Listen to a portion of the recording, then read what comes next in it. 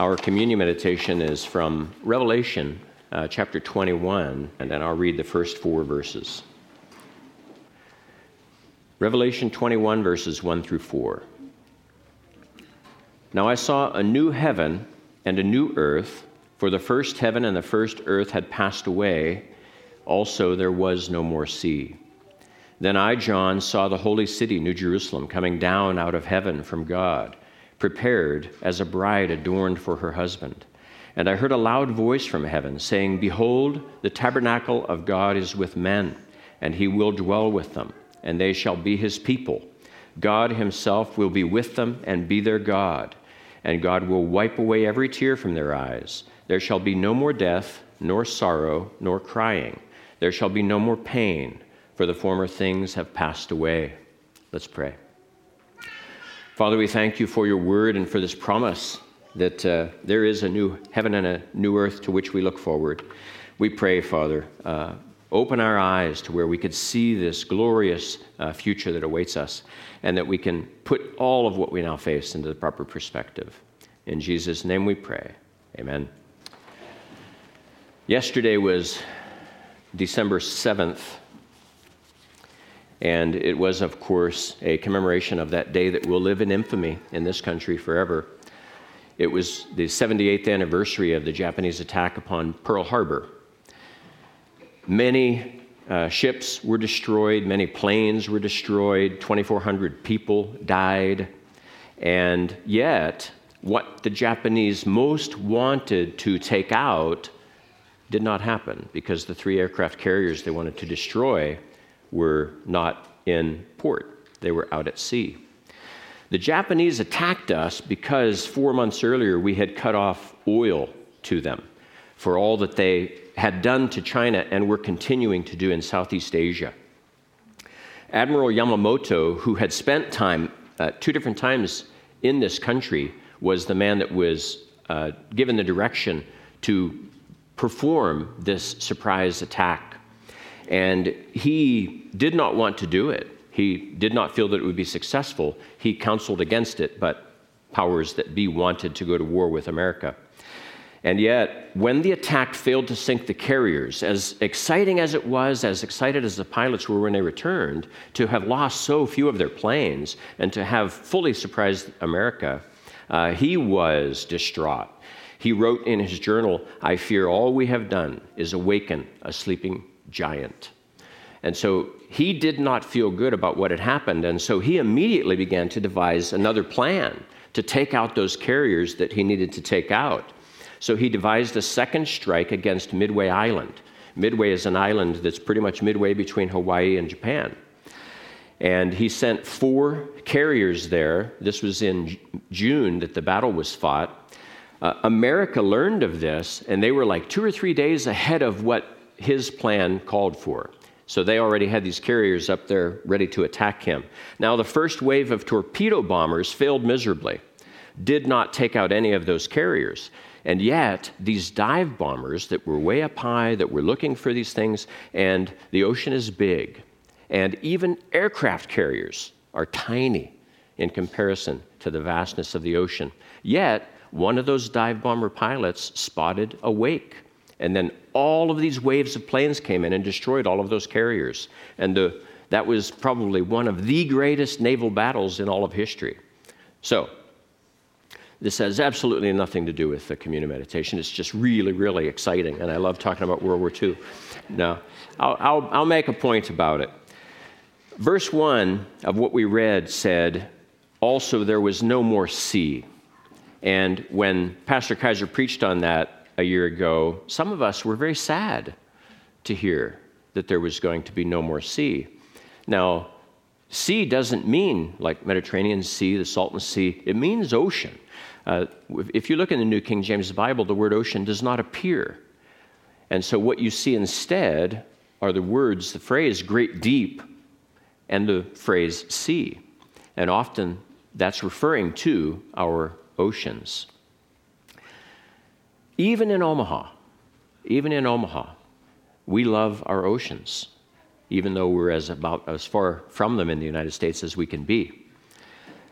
How many here, married only, this is a straw poll, How many of you married people have ever stood on the shore and looked out at the ocean? Any ocean? Raise your hands. Okay, lower your hands. How many have not? How many married adults have never stood on? Raise your hands high. Got one, got two. Is that all? Going once, going twice? Okay, 2 people out of all this. Now, if I had asked you that question 100 years ago, how many would have raised their hands? None of you. None of you would have existed 100 years ago, right? So that was a trick question. But so anyway, if we'd all lived 100 years ago and I'd asked that question, very few of you would have raised your hands. And yet all but 2 have seen the ocean. And so we live at an interesting time in history where we're very mobile. We get around like this. And so the ocean has been romanticized to a great degree. People that really sail the ocean probably think it's silly how romanticized it's become. Let me share a few songs with you. Most of you would probably recognize these. Sailing by Christopher Cross, big hit in 1979. Sailing takes me away. You probably heard it. Now, 3 years earlier, Gordon Lightfoot wrote the song The Wreck of the Edmund Fitzgerald. Now, many of you have probably heard the Tim Hawkins shortcut of that. But I liked this song of The Wreck of the Edmund Fitzgerald. It was about a ship that had sunk in the Lake Superior just a few weeks earlier. And when he read about it, he was very emotional about it. He wrote this song, and it became a famous hit. 4 years before that, there was a song, and I think this is probably the most popular song for romanticizing the ocean, at least that I'm aware of. Mandy. This was a group called Looking Glass in 1972. There's a port on a western bay, and they sail. So you've heard that tune. I don't know. Maybe you young people haven't.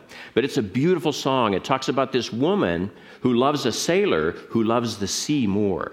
And so he seldom returns to port because he's a sailor and he loves the sea. But I've saved the best one for last. 1968, Sitting on the Dock of the Bay by Otis Redding. And so anybody who whistles loves this song. Sitting on the dock of a bay, watching the tide roll away. You've heard this. Now, what you don't know is this. I'll bet most of you don't know this. He recorded that song on December 8th, 1967. Today is December 8th. He recorded that song today, 52 years ago. When he recorded it, they wrapped up the recording, and he whistled the tune at the end, but it was not meant to be in the song. It was just a placeholder for what they would later do before they finalized it and stamped it out and put it out as a record. And so he whistled it, but then 2 days later, he died in a plane crash. And so his song was later released, and it became famous with the whistling included. So now you know. Now you know. Now, why do I bring all these stories up? Because they all romanticize the water, the ocean, being at sea. I really doubt that any American sailor was feeling very romantic in the Pacific Ocean in 1942. They were at war. It was serious, serious business. The reason I bring all this up is that water, we have romanticized this, and fishermen are romanticized, port cities are romanticized, farming even.